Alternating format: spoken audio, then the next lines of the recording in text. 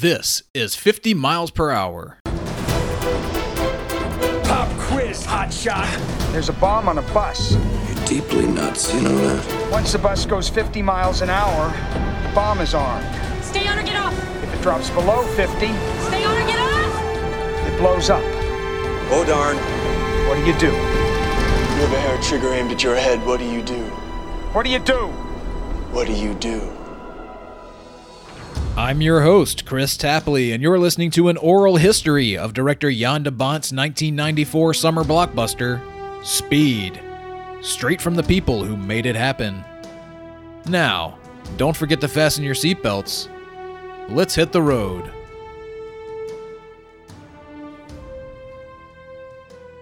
Yes, let's do that. Welcome back to the first real episode of 50 miles per hour. You know, I thought I would start this entire endeavor with a good overview of Speed to set us on our way. As you know, the film itself starts with that wonderful opening credit sequence in the elevator shaft, accompanied by a suite of Mark Mancina's score. It's sort of a musical journey, reflective of the narrative journey that the audience is about to take. You know, like all of the bits and pieces of the movie are in there. And I'll dig into that with Mark and Jan de Bont in due time, but I wanted to do something similar here and kick things off with a sort of holistic discussion of Speed and all its moving parts. Who better, then, to help contextualize this movie and its place in the canon than with our preeminent film critic? And I swear I'm not just saying that because he's a friend of mine.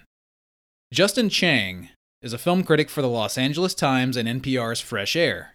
He's also a regular contributor to KPCC's Film Week, and he was formerly the chief film critic at Variety, where we were colleagues.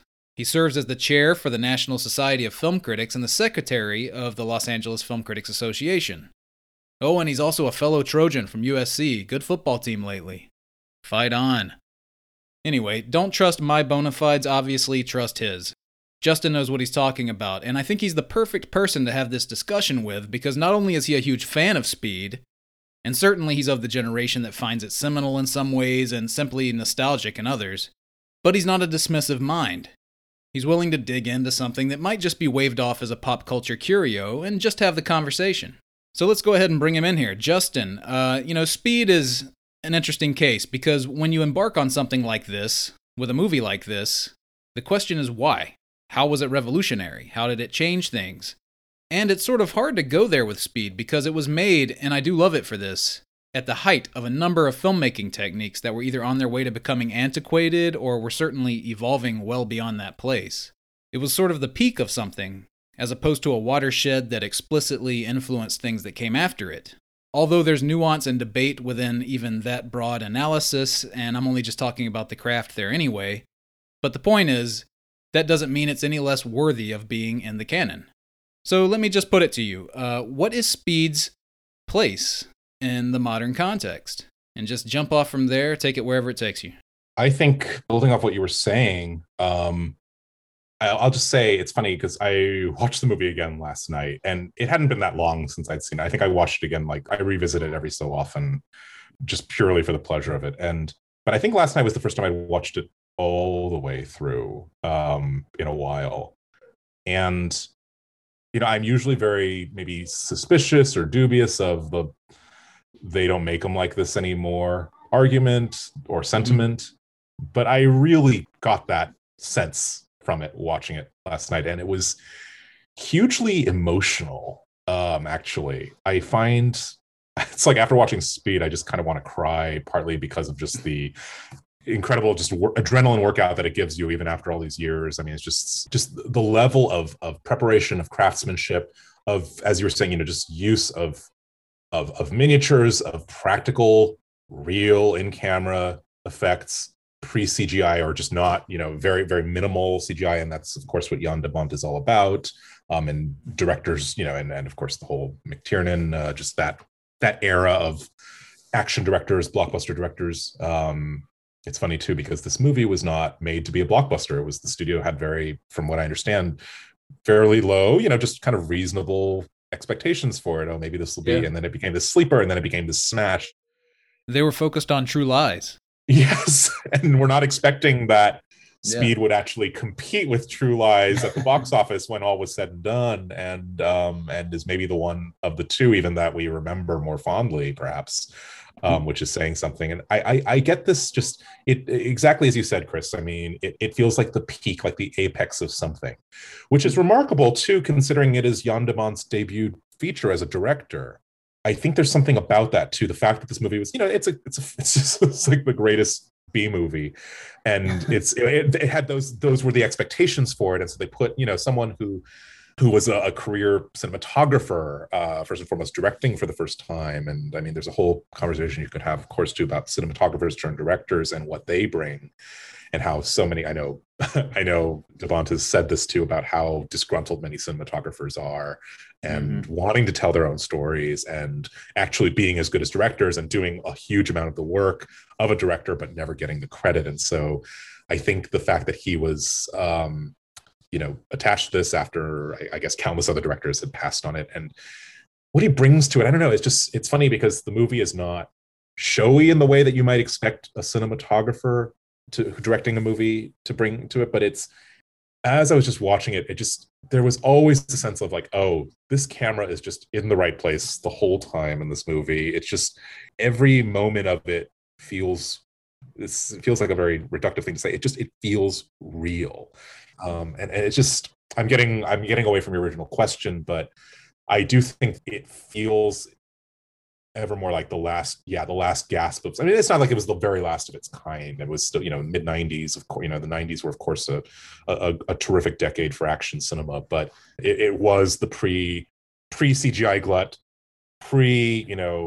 certainly superhero, mentality, where that was all that Hollywood was doing, or what really captured Hollywood's attention the most.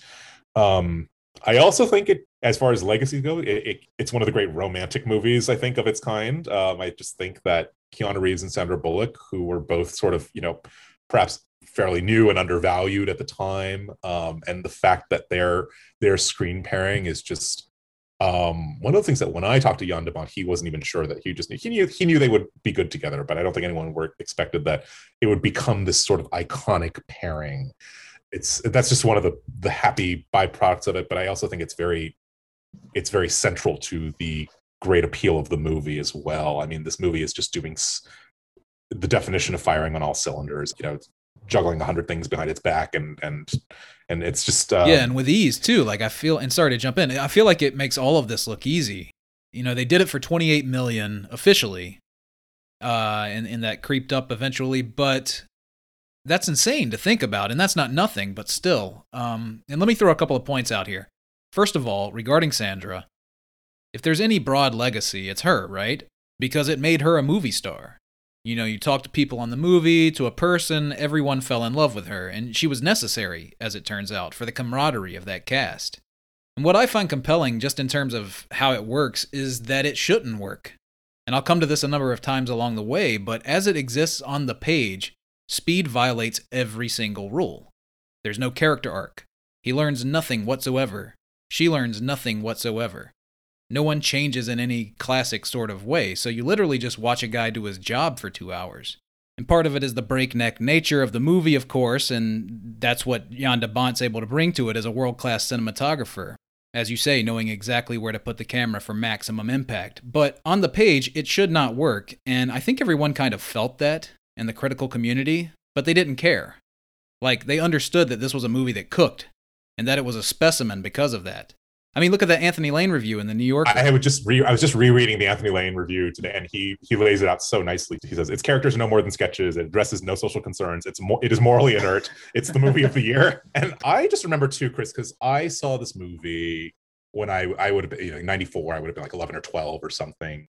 I remember just the excitement with which people were talking about it, and there was a high concept thing to it because it was like, oh, it's the movie that's all set on a bus, and it's funny because when you watch it, actually, it's not all set on the bus. There's a very, it's, I don't know if you call it a clean 3-act structure, but it's actually, it's like elevator, bus, subway, you whatever. Get 2 movies out of it. You get a lot of bang for your buck. But it feels like, and the way the movie even plays with time too, and just the fact, and I think that kind of Yeah, if you call it like a one location movie, which is ridiculous because it's all over Los Angeles, of course, but the one set or the one vehicle location, there is something that is feels high concept in a way, or feels like, okay, here's this restriction we're placing. But at the same time, I think that actually goes to the sort of classic appeal of a lot of movies like this. Not quite like Speed, because of course what it did was very unique, but seeing men, especially because in this movie Sandra Bullock's presence notwithstanding, seeing men do their jobs, seeing work being done. I mean, and there is this sort of, I don't know if it's like a Howard Hawksian kind of vibe to it that I get, but just but it's like, I'm not sure if I'm making that comparison, but It's kind of Michael Mannish too. It's a great process movie where you're seeing people work. And and this extends kind of perversely to Dennis Hopper's character too, who the pride that he takes, the very kind of disturbing pleasure he takes in bomb making, and when he talks about the satisfactions of that. And it's like, it's a great, there's something almost just kind of existential about it, because it is just one thing after another. This thing that Lane does say in his review, which I do agree with, and I think he says something about it like, oh, it's mindless, but that's great because a mind would have just gotten in the way. And it's like, and of course it's like, he's not saying the movie's stupid. It's an incredibly intelligent movie, but he's saying that the movie, it's not that it doesn't give you time to think, but it gives you time to think just enough, because you are so immersed in the experience and in the very well-structured screenplay with its one after another timing. And it's just, it's funny watching it. It's like, you've seen it as many times as we have, what's coming, it's literally around the bend. But it's like, okay, now it's this part of the movie, and now it's this part of the movie, and the bus jump scene, and the layering of just of comedy and just lightness and the woohoo, they made it. And then Beth Grant gets dragged under the wheels. It's just like, and it's just this puts you through the ringer. It's very, very beautiful. It's a beautifully structured movie, I think, and that structure is sort of key to why I think it gets around what seems like a hurdle or an obstacle of how do you make a movie that is just this. And I think I'm sure you've talked to Jan de Bont about this, and how devising that elevator prologue, setting, giving you all the character development and all the character setup you kind of need through that. I'd be curious to, it'd be interesting to see a version of Speed that actually was just the bus. I mean, it would be, whether that would be shorter or longer, but I think it's just in kind of how it was received culturally, that whole, it's all on a bus thing.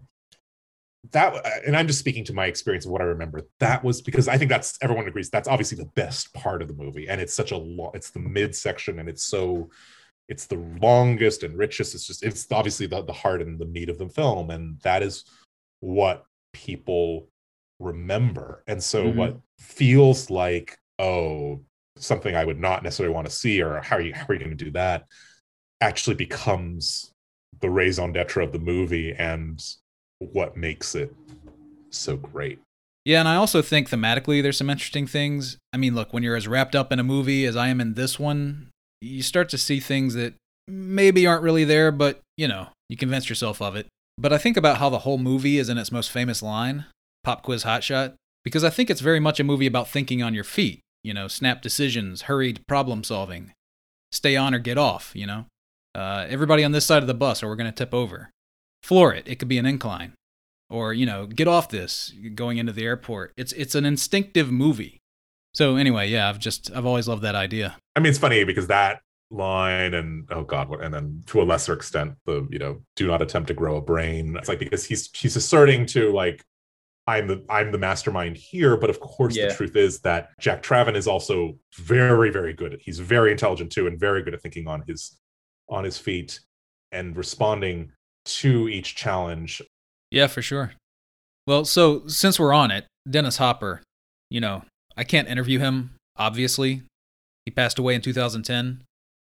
So that's a shame, and it's unfortunate too, because there isn't a lot out there of him talking about this movie. Like, there's the nominal EPK stuff around release, but no one was asking Dennis Hopper about Speed 10 years later or whatever. So it's sort of my biggest regret, and I definitely want to get people talking about him, so let's talk about him. And by the way, I'll be digging into the many near-miss casting choices that almost happened with this role in due time. But I find that he is such an interesting foil for Keanu Reeves. You know, there are a lot of neat that only happened in Speed things. One of them is Keanu's look with the tight haircut. You know, he never looked like that again. And another is Dennis Hopper playing this particular kind of character. I mean, he's played villains before, but nothing quite like this. And I mean, here's a guy who shared the screen with James Dean. You know, he's Mr. Method Actor. And here he is, opposite a guy who, quite unfairly, was pegged as this wooden actor who couldn't act or whatever. You know, they're just great foils. They are great foils. And it is funny, too, because I think in a way, to continue with my earlier point, he's always sort of putting down Traven's, you know, for his intelligence, like as if he's just like whatever, a set of muscles, whatever. And I think this sort of actually plays into the culture has really come around to Keanu Reeves in a big way, and that is another great legacy. I mean, if you look back at this too, it's like I love his performance in this, and this was, but as you say, it's a very he never looked like that again.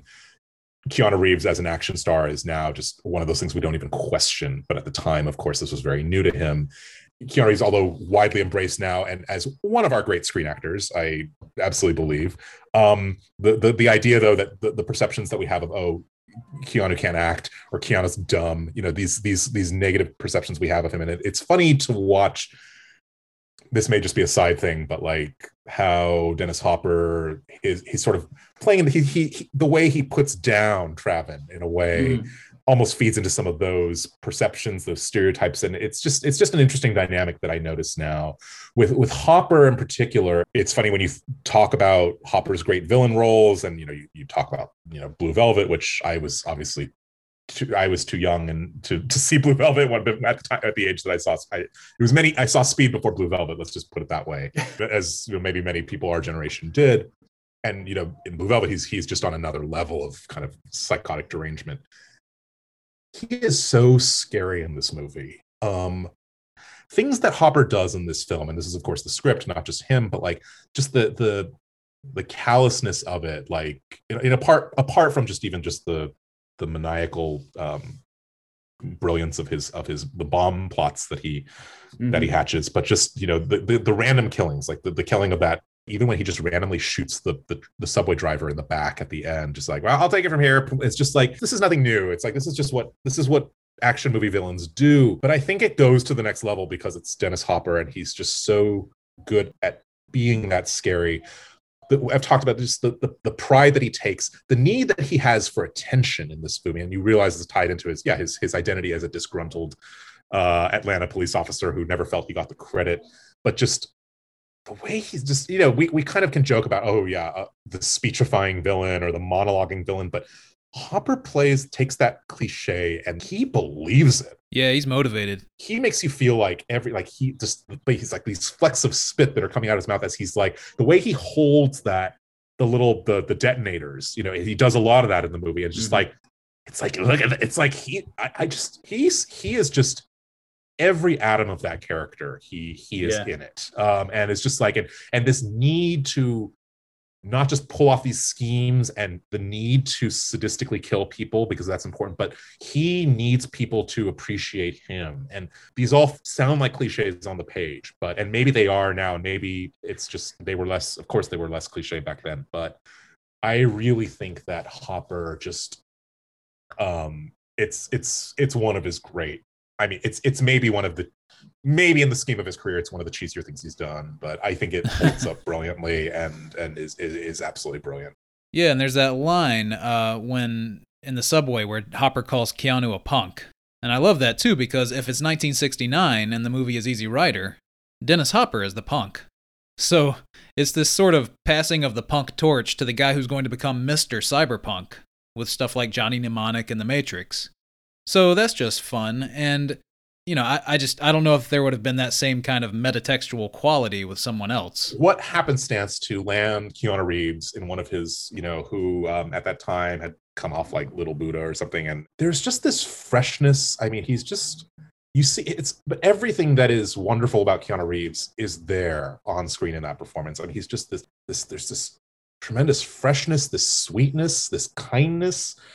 This is the thing too about Speed, is like, as ruthless as it is, there is, and what makes me, I'm moved by it for many reasons. The fact that they don't make movies like this anymore and never will again is absolutely one of them. But it's kind of, I was just thinking about this the other day because, like, you know, Sandra Bullock, who would later go on to star in a much worse movie about like road rage and about, you know, LA, and bring people in, talking about Crash, of course, and it's like, which could have, you know, be an interesting title for this movie, but not to go off too on that. I mentioned this just because watching this movie again last night, this is the great LA movie about the great diversity of people who live LA and who get around in LA, to take the bus. You know, this is that effortless melting pot movie about Los Angeles. Yep. The fact that Keanu Reeves is half Asian too, which also just, you know, we talk about, you know, representation and everything, is, you know, this movie brings some of that too. I mean, it was very understated at the time, but it's just one other thing. It's just one other small aspect of the film, and something that I also find enormously appealing about Keanu Reeves, and why he is not the typical action hero. As people said, you know, he's you know, he's muscular, he's very fit, but he's not, like, you know, in a way that is like, he's not Steven Seagal. Obviously, he's not bulked up and threatening in that way. He is this nice, smart guy who is just trying to help. He's going in there. There's this humility about him, that is always very appealing about Keanu Reeves. And it dovetails with the kind of, even though he is a movie star and the actors on the bus are not, and the actors, many of whom I believe were just non-professional actors who were cast and who spent several weeks or however long just on this bus every day. And that sense of camaraderie that develops among them, you know, at the beginning, they are just, you know, a bunch of people who just, you know, leave me alone. You know, there's tensions and kind of the script, and, you know, maybe some of that is a little, you know, overdone, or just sort of trying to, you know, see these people who are kind of seething at each other. And by the end, this sense of this little community, their lives have been changed. That is, and something about Keanu and Sandra, they are movie stars. They are on another plane. But they have that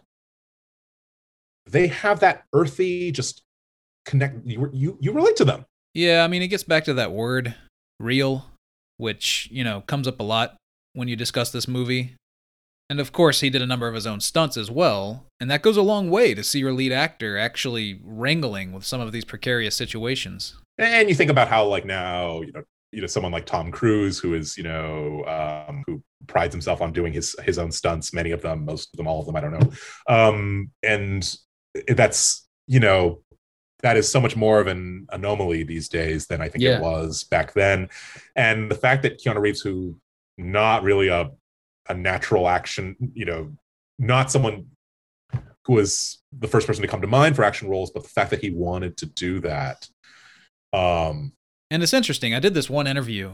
You know, I watched the movie with DP Andrei Barkoviak and First AC Vern Nobles. Like, that's how we did the interview. We watched the movie together, and it was awesome. But anyway, Vern was constantly pointing at the screen saying, "We can't do that now. We can't do that now." You know, like, just the low ceiling for those police helicopters, for example, or even something as simple as Keanu stepping from the bus onto the police SUV, you know, before he goes under to try and defuse the bomb. Insurance would just not allow for a lot of the things they did on this production nowadays. And regarding Tom Cruise, the anomaly on the acting side, yes. I guess on the directing side, it's Christopher Nolan, who is sort of committed to that practical effects wizardry, if you will. But with this movie, I like to say, if they even bothered to try to make it today, it would be a bus, like, on a gimbal in a soundstage surrounded by LED screens, and just that rush of reality would be totally drained from its veins. And I'm trying to think too, it's like, because there is, you know, and when I watch, say, like, yeah, you know, I don't know, I guess Tom Cruise's recent and Christopher McQuarrie's recent Mission Impossible movies, which I think, you know, while pretty heavy on CG, I'm sure, you know, are more invested in that kind of realism than many other blockbusters or action movies are. For me, I almost just think that there is just some intangible, because it's like, I actually do watch, I don't keep up with all of them, but, you know, watching action movies now, I mean, on the big screen or on the small screen, there's just this this detachment that happens. You know, it's just very easy to detach. And there's something, I'm trying to always pinpoint what is it about movies like Speed, and Speed in particular, that I don't know what is it? Is it just the amount of problem solving, in the same way that the movie is a constant problem solving experiment? And as filmmakers too, they obviously had to solve all those problems for how they were going to tell the story visually in as plausible way. Because you just think, and I think that this is where Jan de Bont's genius as a cinematographer comes in, because just the coverage, where the camera is placed, the fact that even a very untechnical person like myself can follow what's going on. I mean, just the clarity of it, the things that, the editing too. My God, I'm going to talk about the editing. I mean, just how well edited it is as well. Just the way, just the angles. It's just, I'm trying to think how you would make this movie with CG, and it just feels like, well, and a lot of people will probably say, well, why would you even? Things that it deals in are so mundane, let alone having 8 miles of empty freeway in Los Angeles to work with. I mean, the fact that the movie is such the realism. There's a joyous sense of spontaneity to this movie. The fact that it was made, so much of it was made in reaction to just the topography and the landscape of Los Angeles as it was. Oh yeah, parts of the 110 or the 105 or whatever it was, the freeway that was not, and how that it was not completed, and so how that informed the plot of the movie and led to the famous bus jumping sequence. And the subway was brand new too. It was kind of this mysterious thing for LA people at the time, and some would joke still is. But and the fact that the movie is just a great LA transit movie. I mean, it is a movie about rush hour. It is a movie about all of those things, about road rage, about it's of course every movie features high speed chases, but this is one where, I mean, what other movie has so just deeply and comprehensively woven that into the fabric of the story? That's another reason for my great affection for it too. I think we can both attest to that as Angelinos. So but yeah, absolutely. And regarding that note about the camera placement earlier, Jan has a great line about that, which feeds into all of this, and that is, he wanted it to be as if these things were happening and a camera just happened to be there. And it's such a simple, maybe obvious point of view to take, but so much becomes informed out of that. And further to what you were saying about the CGI glut, you always end up backing yourself into a corner with this discussion because you don't want to, there's no dumping on the work or artistry of visual effects artists. Right? Absolutely not. That is always to be respected. But nevertheless, and this is another Jan line, Barkowiak said it too, but he watches movies today and he doesn't believe what he's looking at. And it's not because the work isn't great, it's because Asgard isn't a real place in Thor. You know that what you're looking at is not a reality, but when you watch Speed, it's like, holy shit, they did that. Like, I'm watching it unfold. It's as simple as that for the audience. And it's good for the actors, too. I mean, they're watching Keanu go under that bus. It takes the acting out of it. I mean, I've talked to every single actor alive who was on that bus, and even a couple who have sadly passed away since, and everyone was like, when we watched some of these stunts go down, we were not acting, we were reacting. And a quality comes out of the film because of that. Absolutely, Chris. I mean, it's not about knocking visual effects artistry at all. I would actually like to see more CG, if this is, CGI is just part of obviously the business of Hollywood. I would like to see more of that artistry applied to perhaps stories like this that are a little more intimate, where the stakes are more present and ground level and tangible. I don't have it. I do think you gain something by actually having the actors do this. And it's funny, when I had my own interview with Jan, it was like, we started talking about this idea of, what is it, Jacques Rivette, who said, every movie is kind of a documentary of its own making. And that's true to varying degrees, depending on the movie, of course. But I think with Speed, more so than with a lot of, maybe actually, I think because of the unique problems that it posed, it actually does. It's exactly what you say. It's like, oh, that is real. That is they are enduring that. What he talked to me about, maybe he told you the story too. I'm sorry if it's repetitive, but he talked to me about the scene when she's getting off the free, or she's on the surface streets and she's hitting car after car, and it's like, I'm sorry, and he was like, she was really doing that. Like, she was hitting car after car, and that is why when he was talking to me, it was all about capturing the actors' reactions, having that camera be there as if it were just eavesdropping. It's like, and the work that it does take to achieve that, and that's why you have to put your actors through some of those experiences authentically in order to get, as you can be as good an actor as you can be, and yet there is something that is you can't achieve unless it is actually on some level happening. That was just very eye-opening to me. It's like how so much of this is it's the technicals of the bus stuff, but it's also just getting the actors to getting this scenario to feel lived in to that extent, and getting the impact the physical impact of actually having a bus hit a row of car doors and side view mirrors and all of that. Yeah, and going back to Jan's work as a DP, there's also a scene in Lethal Weapon 3 which Jan shot. It was actually his last film as a DP before becoming a director, and he wanted to shoot an explosion that they're running away from. They were just going to shoot it like you normally would, like shoot the explosion as a visual effects plate and then film the actors separately. And Jan was like, no, I want them to feel the heat. It's part of the reaction. And so he just stepped into Richard Donner, and Donner just totally agreed, and they did it that way. I think it's actually the scene after the closing credits, when they're running away from that building exploding.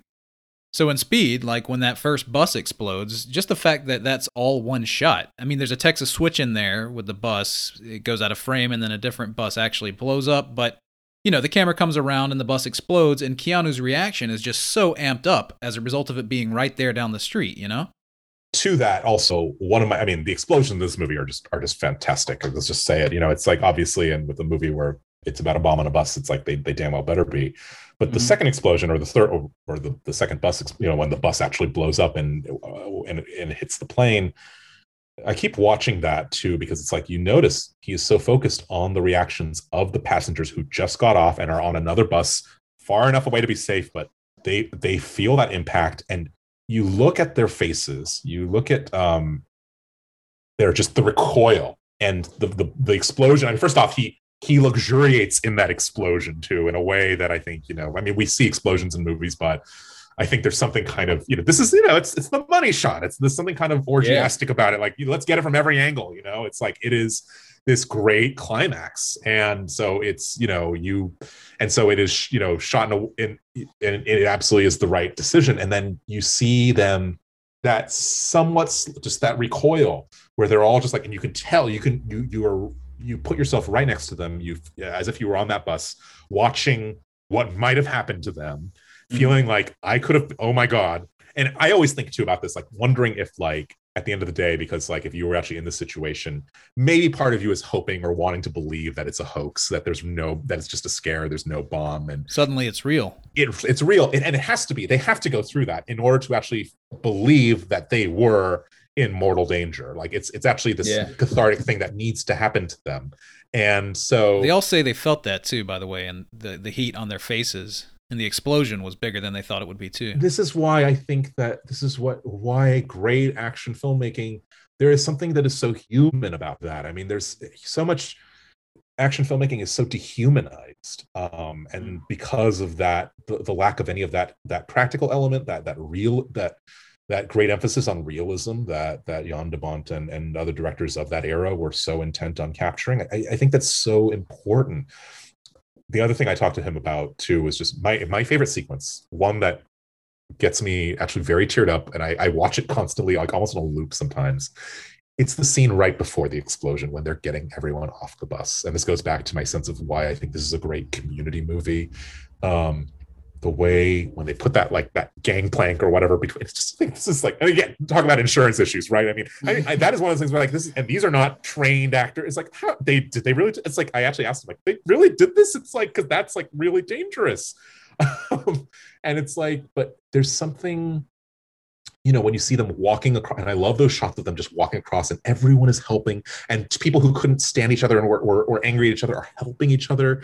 And when Alan Ruck gets that, almost falls and gets pulled up and he hugs them at the end, it's just like, and just all of this combined with that great Mark Mancina score, just surging along, it's just one of my favorite sequences in anything. It's awesome. That is as big a payoff as anything in the film, because it is showing you it is actually showing you the felt value of human life and people people coming together and helping each other. Oh, and followed immediately by Keanu and Sandy, making their daring escape, which is not only just thrilling, but one of the sexiest scenes. I think it's truly, there's no sex in this movie, but that is a great romantic scene where they're sitting on that thing and it looks like this giant surfboard. The score explodes there too. Like, it hasn't gone anywhere near that big. It is just, it's rhapsodic. Yeah. They're hugging each other and they're just like, and they're clinging for dear life, but it is also, it's just the embrace of it. It is just, no, it's great. And that's a great shot too, by the way, naturally.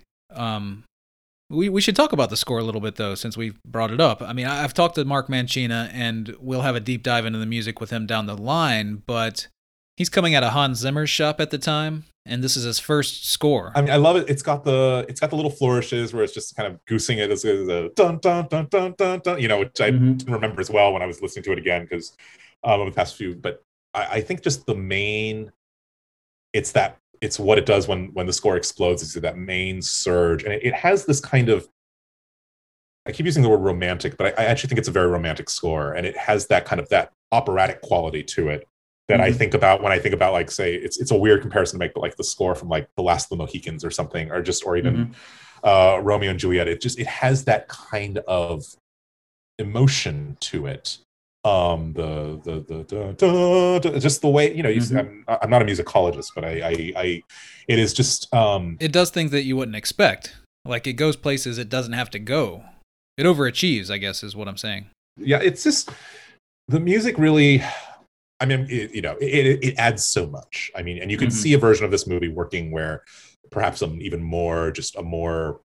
I don't know if it would work because I wouldn't really change much about this movie at all. But if you think about, like, sometimes where it feels like the score is just drowning out or competing with what is already so chaotic and noisy on the screen, but this does not do that. I mean, it really, when I think about Speed, I actually do often think about just, I almost think of overhead shots of the bus. Yeah, all that great second unit stuff. There's something about just, this is a driving movie. And it is, therefore it's like, and you want music for that. And it is just, and it is like, there is just something about the way the score surges that gives it such propulsiveness. And sometimes I feel like it is also capturing something to bring it back to thought processes. It feels like, I don't know, this is just, and this gets very interpretive and maybe even a little abstract, but I feel like it is just keyed into the cognitive, the firing of synapses in these characters' brains. Yeah. There is kind of a metronome quality at times, like a ticking clock. You can think of ticking clocks, but and there's some of that for sure. But it is also, I think, it is keyed into that, which, as you say, it is very much a movie about thinking and about problem solving and about trying to whether you're staying one step ahead or getting a step ahead of your next obstacle. It's great stuff. Well, last thing here, and this is sort of a catch-all question. I guess the answer is probably everything we just said for 40 minutes, but this movie is a perennial, I think. It's always there for a new home video format, kind of like Universal with Jaws or Warner Brothers with Batman. It hit 4K a few years ago, so Disney seems to be taking some care of it. So the question is, what makes a movie like this endure? And kind of conversely, why is it taken for granted so much? Why is it only when people come back to it they go, oh yeah, this movie kicks ass? As opposed to it's right there in the mix with Die Hard and Terminator 2 and stuff of its era that we never blink an eye at over being sort of canonized and undeniable. Yeah, it's interesting, Chris, and I have a weird relationship to this movie because I as great as those other movies are that you mentioned, they're absolute, indisputable, unassailable classics, no question. But Speed means more to me than they do. I really do think, I was revisiting this as part of my summer movie, showdown feature thing that we did last year.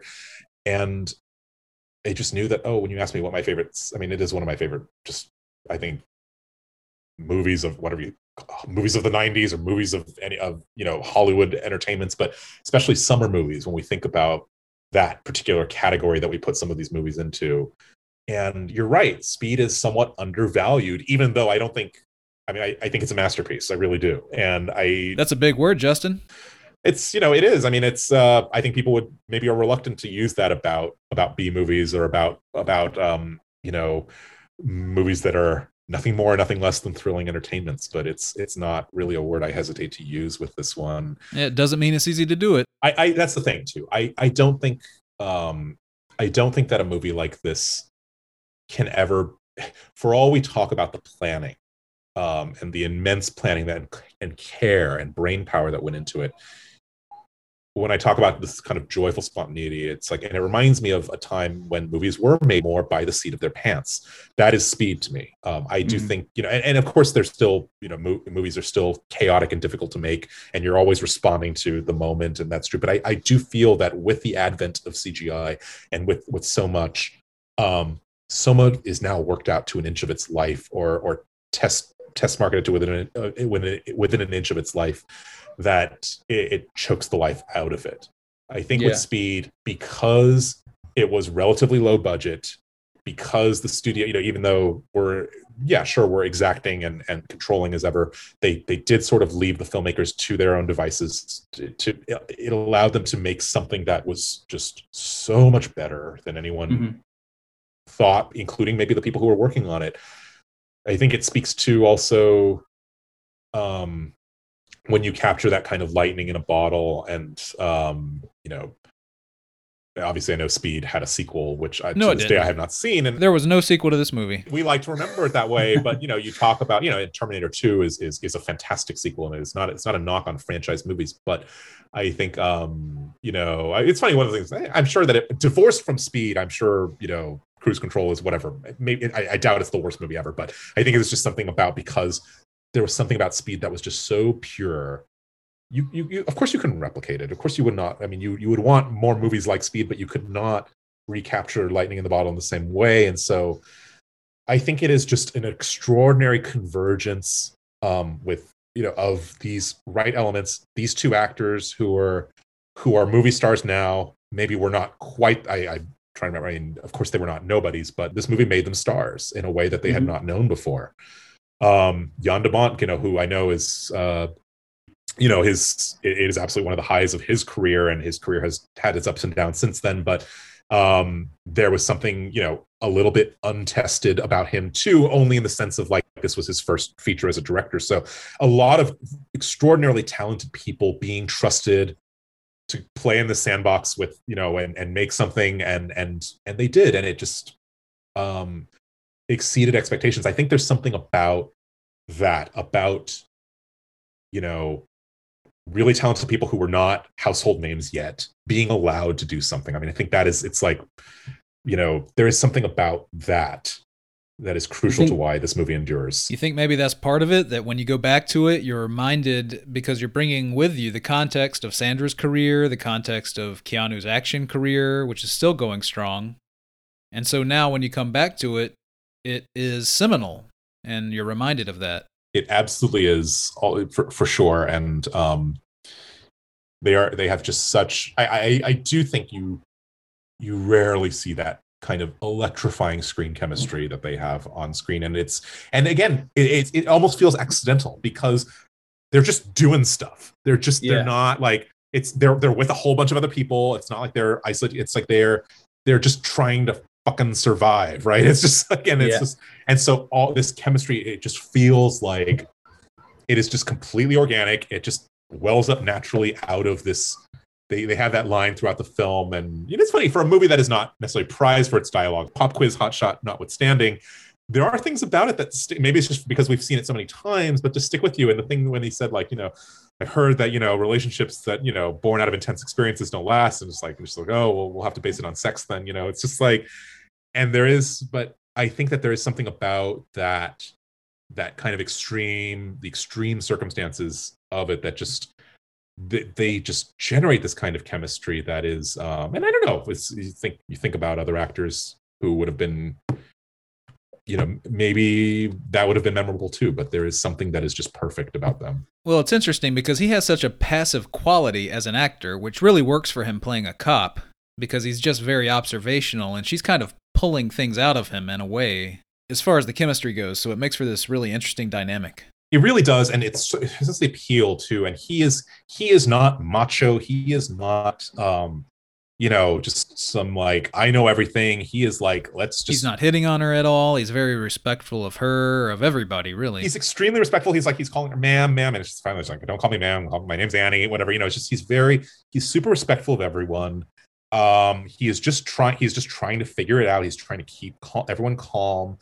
And it's kind of funny. So that is the passivity of that character, or just the kindness of that character. relative to a lot of just strutting male action heroes that were proliferating at the time. And then she is like this Rosalind Russell, smart talking, sassy character actor who, and it just that they complement each other perfectly. So it's like but then she is also like, she's driving this bus. And she's not just some she's playing. There's also equality. This is a movie where there is equality between these two, where they are actually carrying the weight equally because she is driving the bus and she is like, and she's doing this immensely physically challenging stuff. So there is something also just very egalitarian about that. I just, about the movie in terms of, I think in terms of race, I think in terms of gender. It's sort of bulletproof for today. No one's coming for speed. And it is true. I mean, it's like, we talk a lot more maybe about these issues now than we did back then. And here's a movie that just, just by dint of just wanting to seem real, wanting to actually reflect something about the character of Los Angeles and the people who live in Los Angeles. It's a very, they're not, it's interesting too, because we don't get to know those characters particularly well, but just by dint of who they are and what they look like and just normal, average looking people who, and it goes to realism. And there is something that is representationally quite pleasing about that film that holds up 30 years later. There really is. And along those lines of reality again, and I'll close with this, but there's this great special feature they put out several years ago on the big 2-disc DVD set that they finally ported over with all of this other great behind-the-scenes material on the 4K. It's sort of a diary from production designer Jack DeGovia, who we will hear from in later episodes as well. And he's talking through his very eloquent reasoning for the design elements of the film, and it's just screenshots of text, well worth reading through. And there's this quote that I love. He's talking about the subway sequence. And by the way, the subway, the third act, is really what I tend to think about when I talk about the confluence of filmmaking techniques in this film. Because there's this exquisite rear screen projection for the backgrounds when they're on top of the subway car, and then there's miniature and model work to depict the actual derailment of the thing, and then, an actual full-size subway car crashing through onto Hollywood Boulevard. So anyway, Jack is talking about that sequence, and he says, quote, "The process shots of the fight on the car roof were interesting. They used a combination of classic rear projection technique and inspired cheating to produce an exciting sequence, which today would be done with boring perfection." Boring perfection, I love that. In front of a green screen using computer-generated effects. And to me, that really says it. There's a shaggy dog quality to this movie. There are shots, and I never would have noticed this if Barkowiak hadn't pointed it out to me. You can see cameras mounted on the bus in certain shots. Like, there are shots where the camera is cranked to make the bus look like it's moving faster than it really is, but in the background, if you look, people are moving hilariously fast because of the cranked camera. But you're not looking there, your eye is diverted. And it doesn't matter. You can see a cable towing the bus that explodes at the beginning if you're looking for it. And this idea of boring perfection is true because, and this isn't true across the board, because I do think there's a certain skill set to, throwing some dirt on it. But the pursuit is often all about just nailing it and getting it perfect. And there's just something about the desire to capture chaos and all its imperfection that makes this movie stand out. So anyway, I just thought that was a great quote from Jack.